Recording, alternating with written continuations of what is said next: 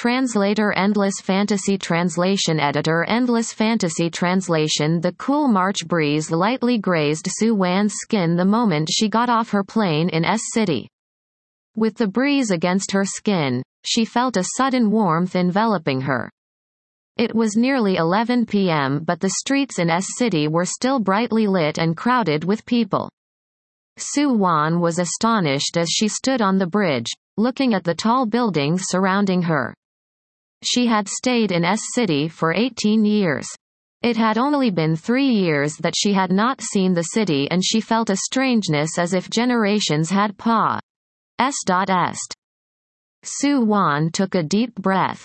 She tightened the light purple scarf around her neck and called the hotel she had reserved for herself earlier. H.E.L. Hello, is this Lifetime Affinity Hotel?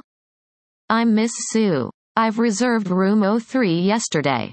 I'll be arriving soon. Could you please have it cleaned up? Of course. Su Wan ended the call calmly, yet there was a sense of loneliness in her appearance. Looking at the ripples made by the running water under the moonlight below the bridge, Su Wan sighed. She and her parents were once regular passers of this bridge, but now, nothing had changed but the people. She did not inform anyone of her return from Dongchen country, perhaps because she didn't want to disturb her grandparents.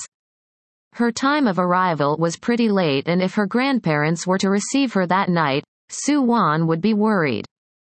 So, she pre-reserved the hotel room and thought that she would pack her things before returning to her house, which she had not seen for years.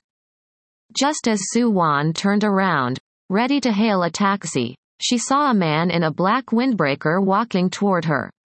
He was tall and his body was swaying a little. Was this man drunk? Su Wan blinked, feeling uncertain. The man swept past her and walked quickly toward the railings on the bridge. His body started to rise and fall severely. From Su Wan's perspective, the man looked as if he was going to jump down the river. Based on the windbreaker he was wearing, he looked like he was from a well-to-do family. Was he heartbroken? Although Su Wan did not think of herself as Mother Mary, she couldn't bring herself to ignore if someone was about to commit suicide in front of her. Su Wan frowned slightly and dashed anxiously toward the man.